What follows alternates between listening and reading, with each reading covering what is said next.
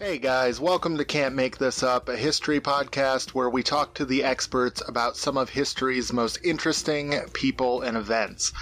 My name's Kevin, I am your host. Thank you so much for tuning in today. Today we are talking about a famous, yet unfortunately quite misunderstood disaster from the late 19th century. We're talking about the Chicago Fire of 1871. You've likely heard some version of this story before. Mrs. O'Leary's cow knocked over a lantern and started the Great Chicago Fire. While the Great Fire was a real disaster that occurred in October 1871, we remember it much like a quaint American folktale.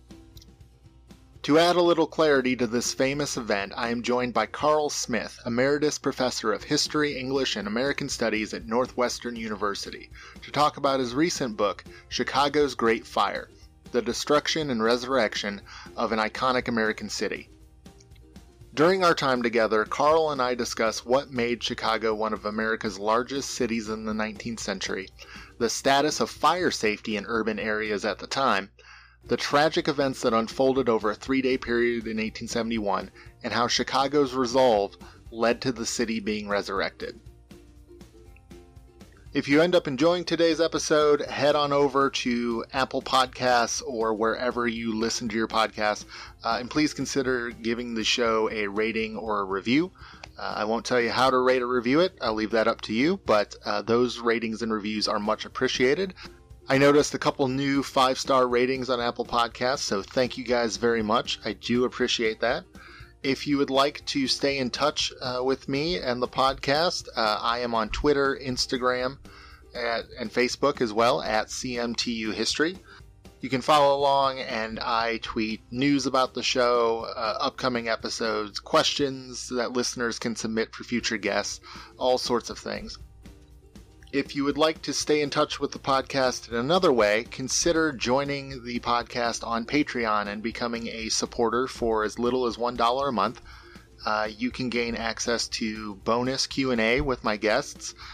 For this week's episode, Professor Smith was nice enough to answer the question of, to what extent did Chicagoans try to blame somebody or something for the tragedy that occurred with the Great Fire? He had a very interesting response, one that I think definitely resonates with us today. And then a new bonus feature for patrons is I have started releasing episodes a little bit early. I call it a first listen. So Patreon subscribers get to get access to these episodes before the general public. So if you find yourself chomping at the bit for the next episode, this might be something for you. All right, let's cue up the theme song and then hear from Professor Carl Smith. The You Can't Make This Up History Podcast, bringing you strange but true things from the past. It's not the average history that you learned in school. We're bringing you the heroes and bringing you the fools, them stories that are just too crazy to believe. The stranger than fiction and super unique. Welcome to Can't Make This Up. My guest today is Carl Smith. Carl, how are you? I'm fine, thanks. How are you, Kevin? I'm doing quite well. So you're going to talk to us today about a famous but kind of universally not well understood event, the Great Fire of Chicago. But if you could start, tell us a little bit, who are you and what's your background?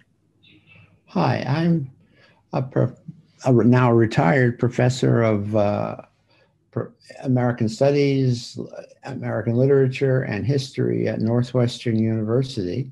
And I study the 19th century mostly.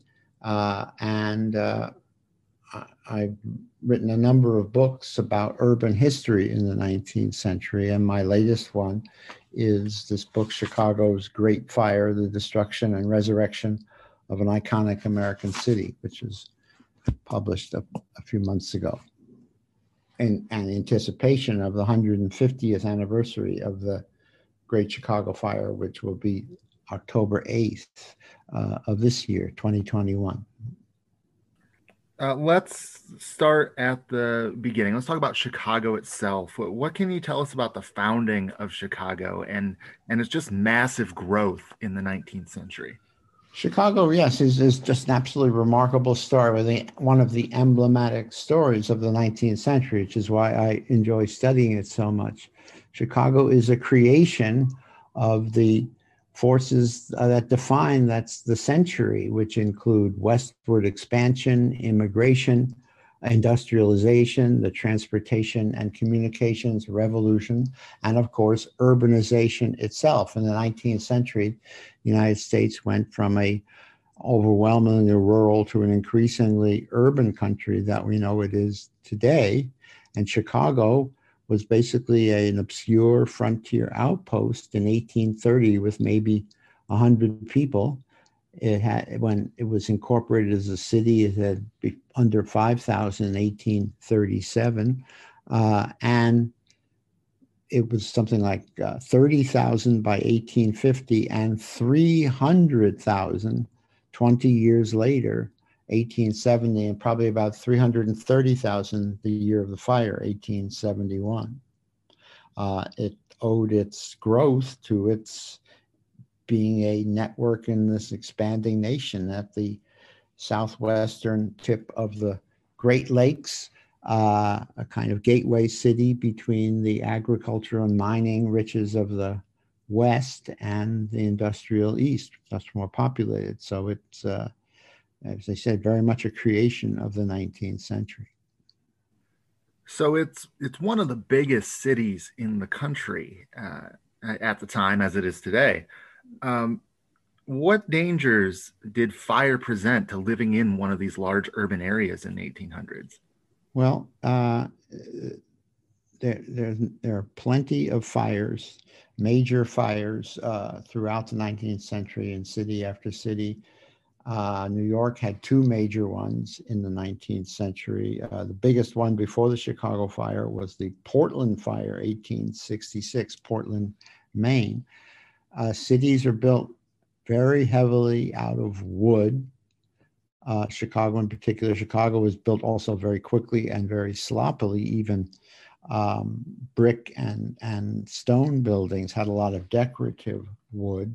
A lot of basically the forests of Wisconsin and Michigan were moved to Chicago in the form of a wooden city, wooden sidewalks, wooden streets, picket fences everywhere, accident waiting to happen, and happen it did.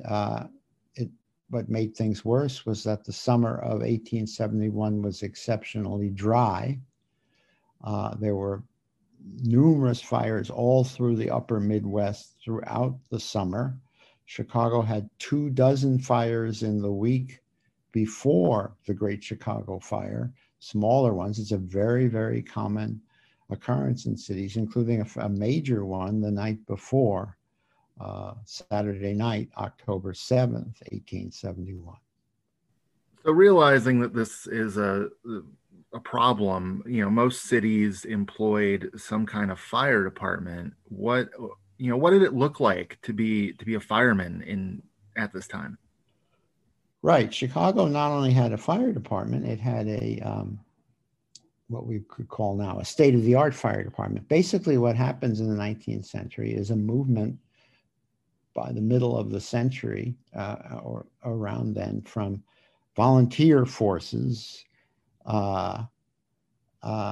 basically just city volunteers, kind of spirited people who fought fire, sometimes fought each other, to a professional uniformed fire department because of the increased threat of fire. But Chicago, by the time of the fire, was state-of-the-art in the sense that all its pumping engines were steam-driven, not hand-driven. There was a telegraph alarm system that was quite sophisticated.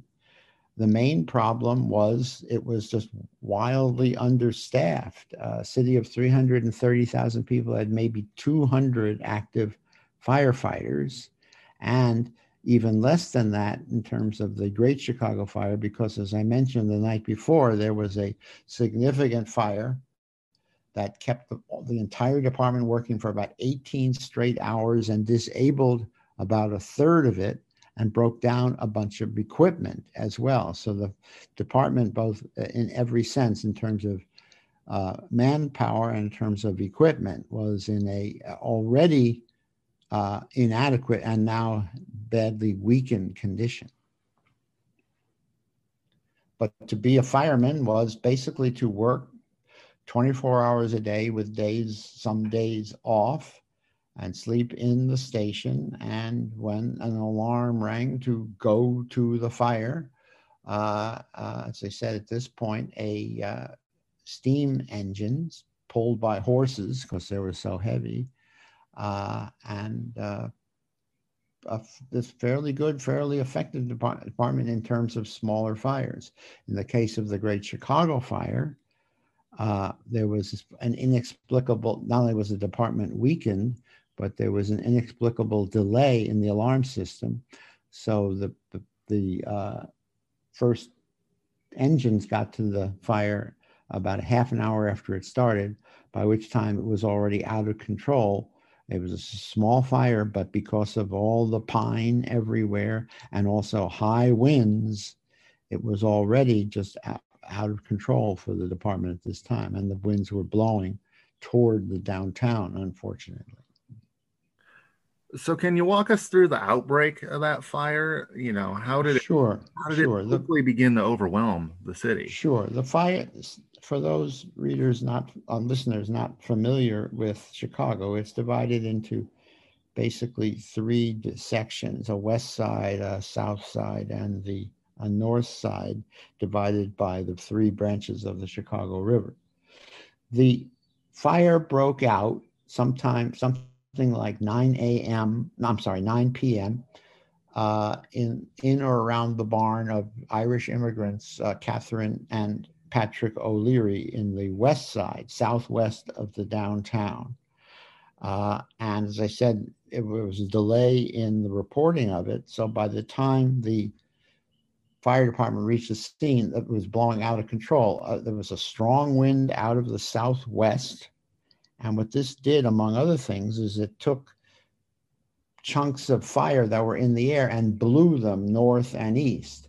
This was compounded by something that are like little tornadoes created by the superheating of near the ground, and the cooler air above rushing down, and and so the hot air goes up and the cold air goes down and pushed chunks of burning Chicago into the air, and the wind blew it north and east. So the fire proceeded north and east, leaped the Chicago River and into the South Division from the West Division, and then leaped right into what was then and is still now the downtown area and burned it completely. It also then leaped over the main branch of the river and burned virtually the entire North Division. It burned for over 30 hours.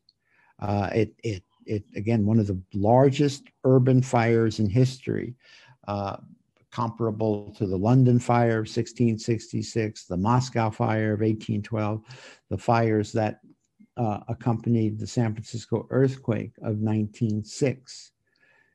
From one end to the other was about 4 miles. It was about 2/3 of a mile wide. It burned basically a third of Chicago, left 90,000 people instantly homeless, and probably more than that, instantly without work.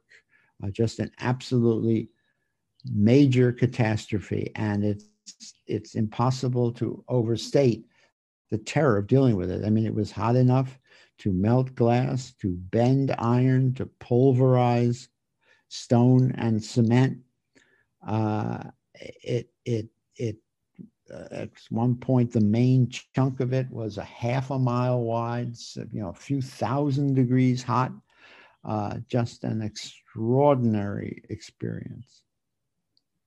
And in your book, you include some pictures of artifacts from the Chicago History Museum from the right. The book has about 70 contemporary illustrations, and it has about 7 maps to help people, especially not familiar with Chicago, see it. But among the images are marbles fused together, screws fused together, It bent streetcar tracks into bows and turned them different colors. It is just was absolutely extraordinary in the intensity of the heat. Buildings burned. People describe it like a piece of paper. They just seem to sort of catch and then go whoosh and disappear. So the Chicago Fire Department, as they see this thing starting to grow and grow, how do they attempt to, if they can't stop it, at least slow it down? Well, they want to stop it, obviously. The way to do it is to try to get in front of it and try to prevent its spread. So they try to get north and east of it for the most part, but it is too hot and too big. They try to water things down, but given the wind, given the intensity of the fire, when the water goes into the air, it just turns into mist very quickly and evaporates very quickly. They hope that possibly the river, which is not a major river, but it's a few hundred feet wide, will stop it. But it leaps because of the high wind. The fire leaped the river twice with no problem whatsoever. One other desperate attempt was to use gunpowder. This is still to create a fire break. That is, say, blow up some buildings in the path of the fire in order to try to stop it. But that was of dubious effectiveness. And then any hope of stopping the fire ended entirely around 3 a.m. when the city waterworks caught fire and collapsed.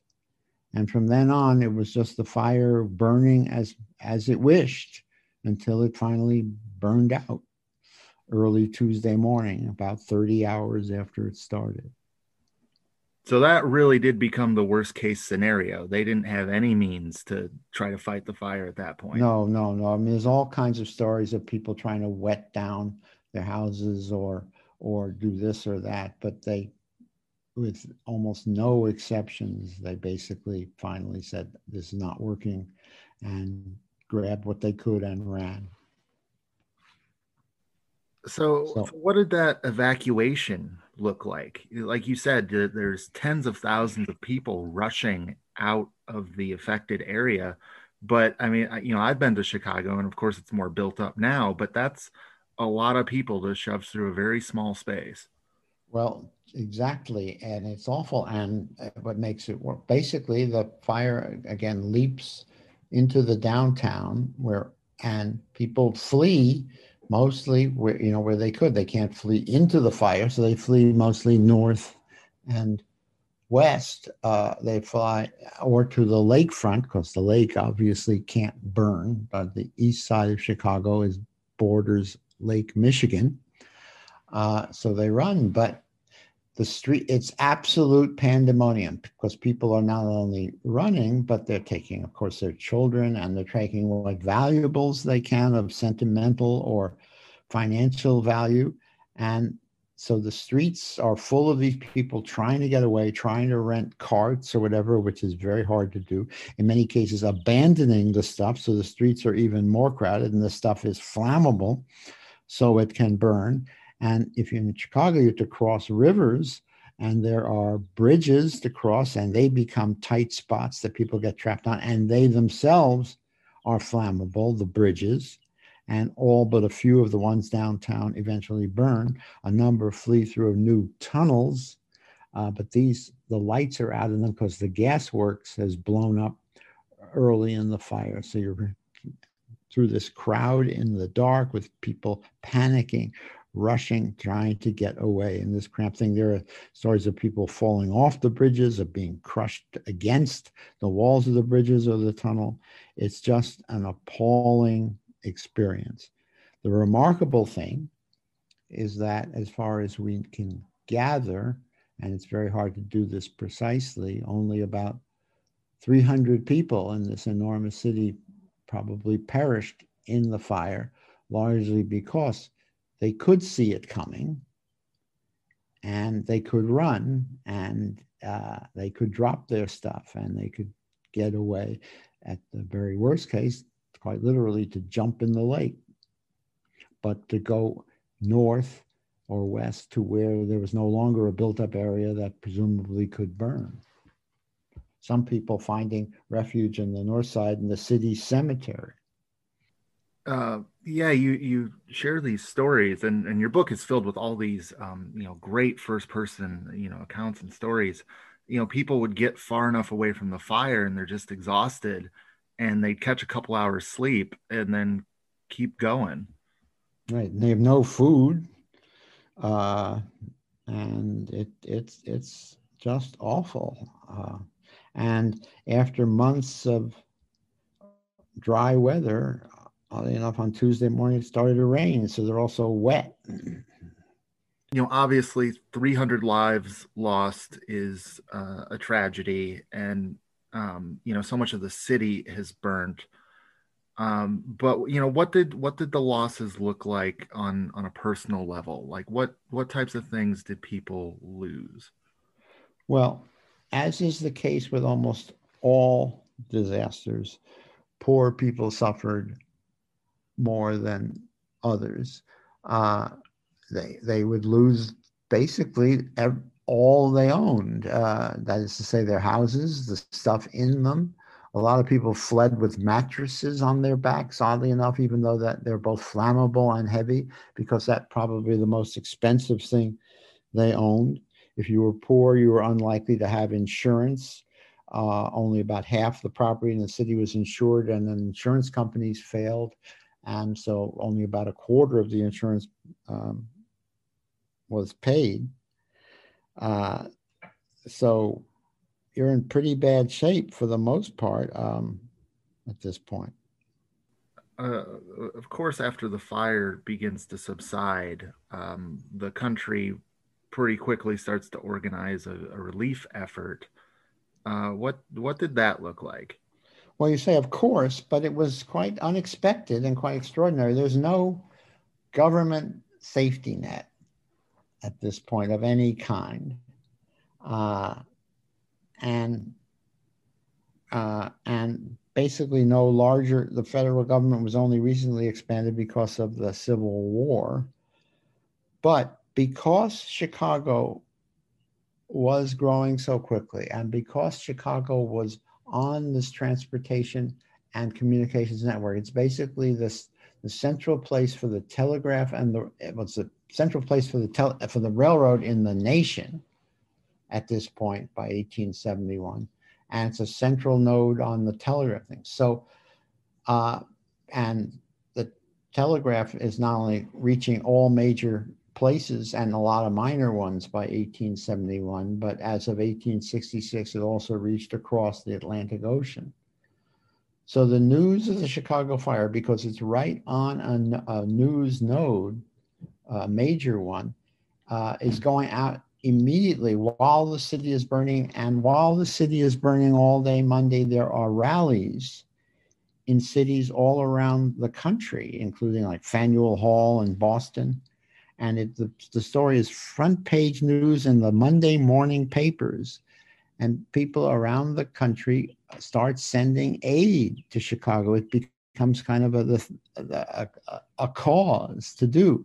And this issue of where Chicago is located on the network is very important, because that same night, there was a major rural fire in Peshtigo, Wisconsin, near where Green Bay is, in which something like 1,500 people died, the largest loss of life from a single fire in American history. And this is a minor story with minor aid compared to the Chicago story.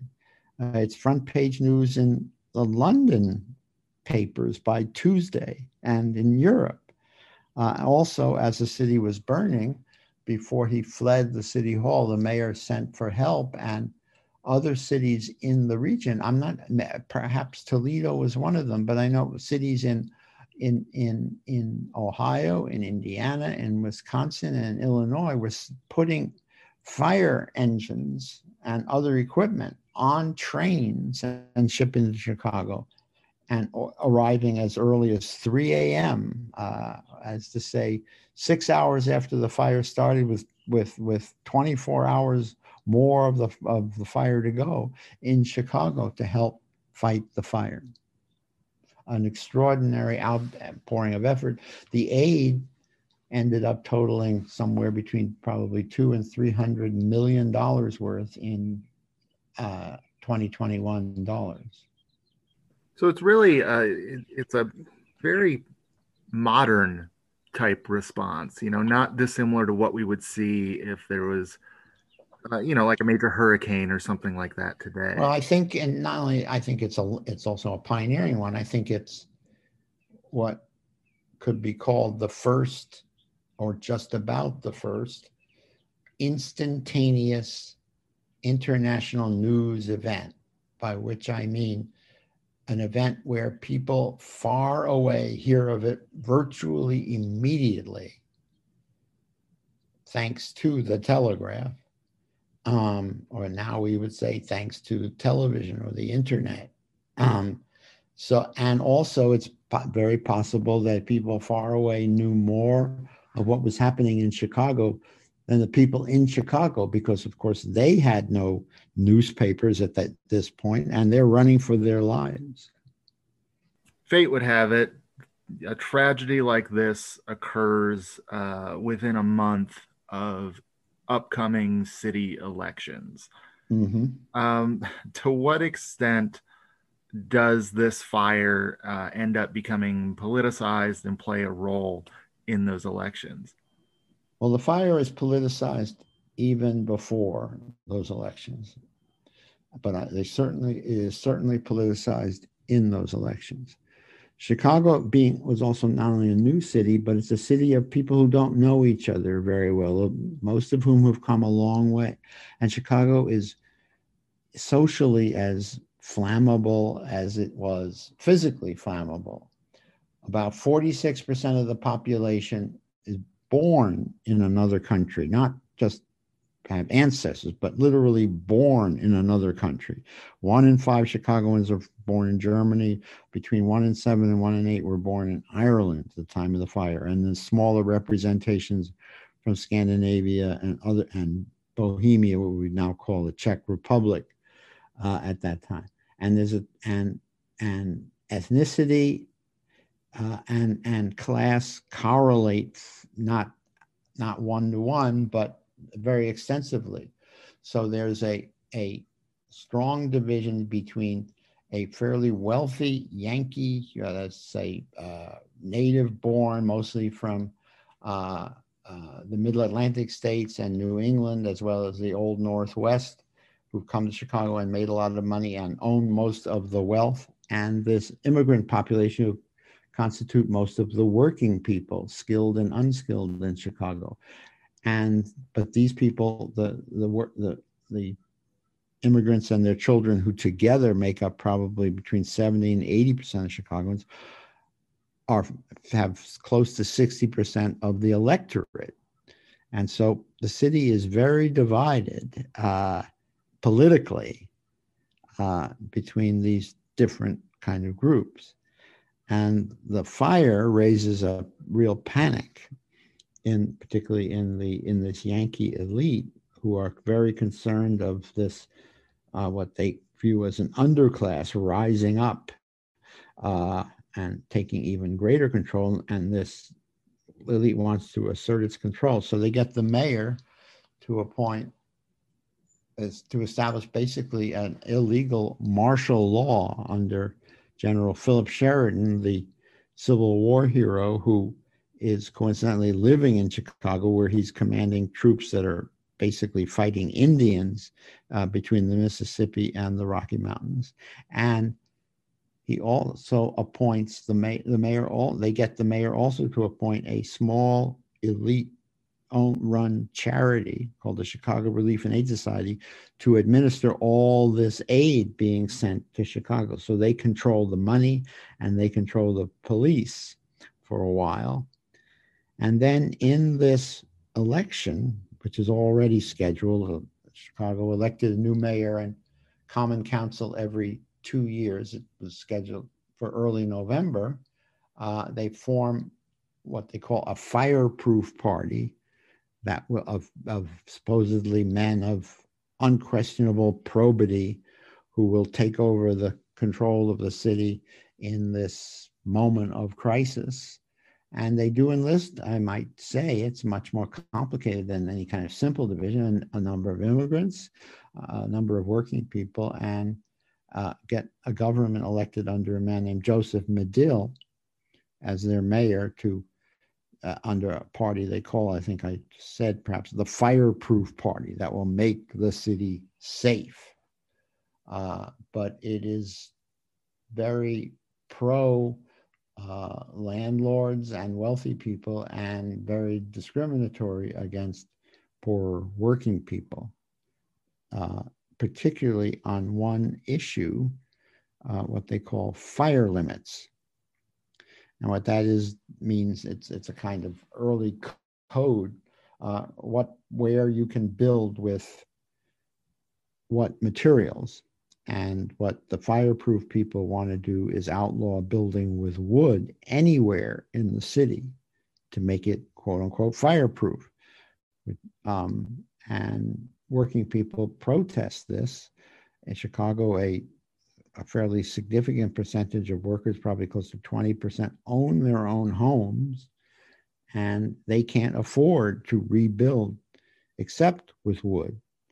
And they think this is not, it's unnecessary, and it discriminates against them. And this turns into a very sharp opposition, including a melee at a common council meeting that visually recalls the events on January 6th at the Capitol, of basically a pitched battle where protesters take over the temporary city hall that's been set up after the fire. Meanwhile, in all of this, rebuilding very, very quickly. There was a moment of doubt, a moment of pause, a kind of some jitters in the stock market, but remarkably quickly, Chicago starts rebuilding. I might add, largely because of the need for speed and housing, and winter is coming with wood, because you got to do it quickly before any rules are in place. And people are still coming. There are more people in Chicago a year after the fire than before the fire. And Chicago has 500,000 people by 1880, 1 million by 1890, by which point it's the second biggest city in the United States.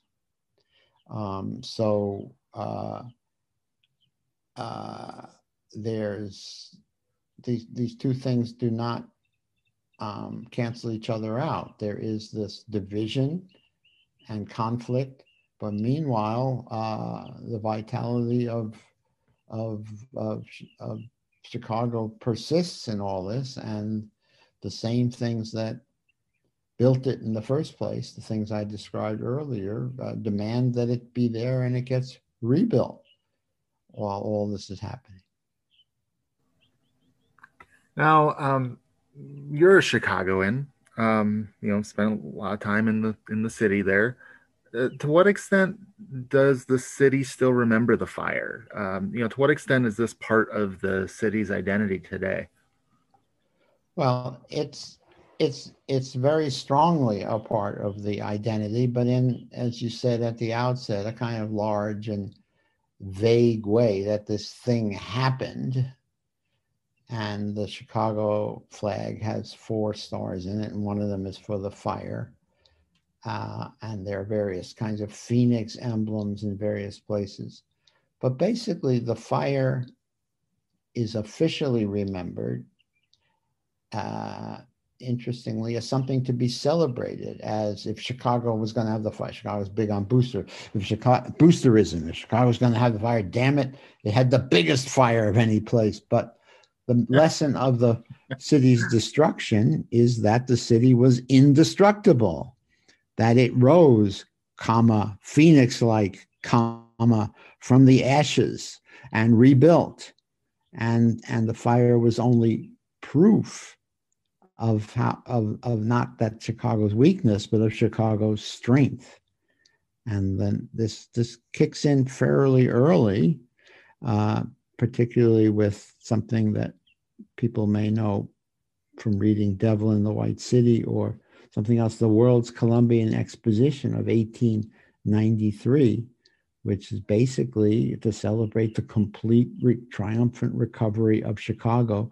And one of the great emblems of that is the I Will woman who represents Chicago, a kind of Amazon who's got the words I will emblazoned on her breastplate, and on her head is a crown in which the phoenix, the great bird of revival, is nesting and about to take flight.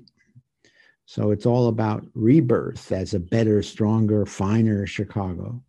And that's the story. The story of division is more or less forgotten, and the one of revival and strength and irrepressible vitality and spirit is the one that's remembered, that nothing can lick Chicago.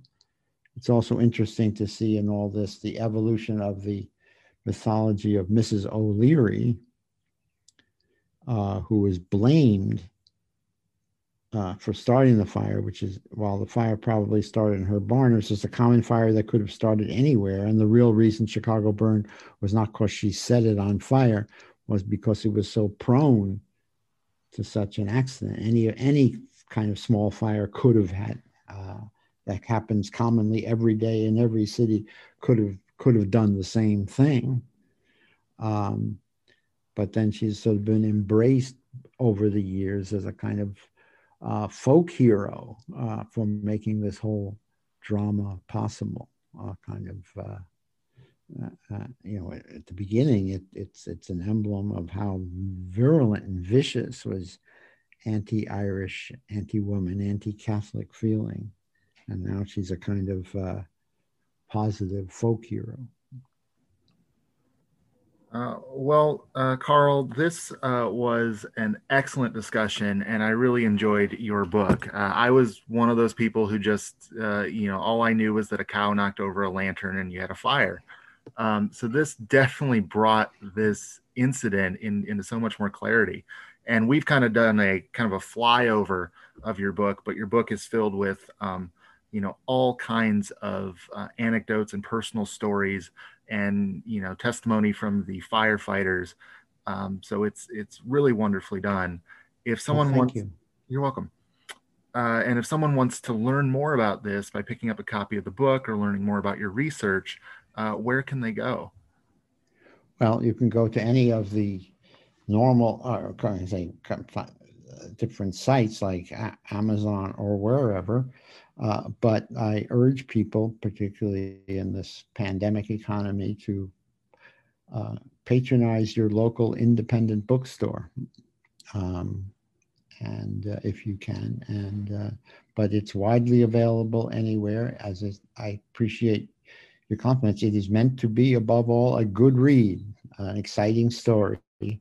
It's carefully researched and documented and all that, but most of all is meant be, and I hope it is, an exciting and a gripping narrative. All right. Well, thank you so much for joining me on the podcast today. Thank you. Thank you so much for having me, Kevin. Take care, and all your listeners, stay healthy.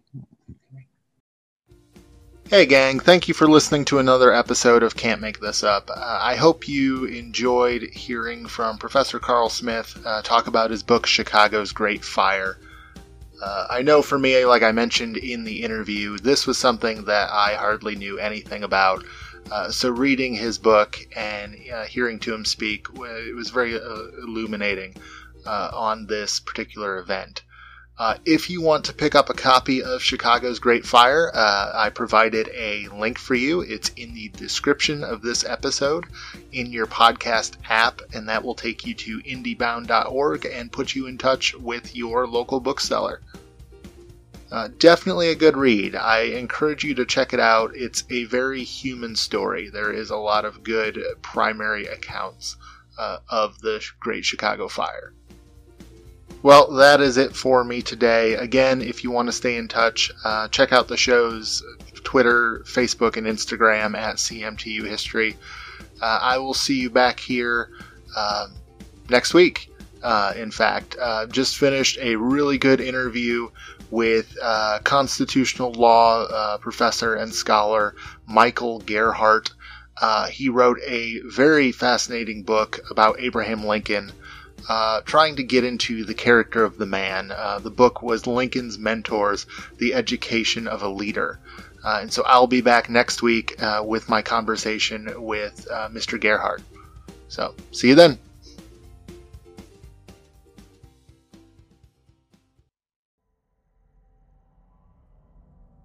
This podcast is a part of Straight Up Strange Productions. Discover more shows like this one at straightupstrange.com.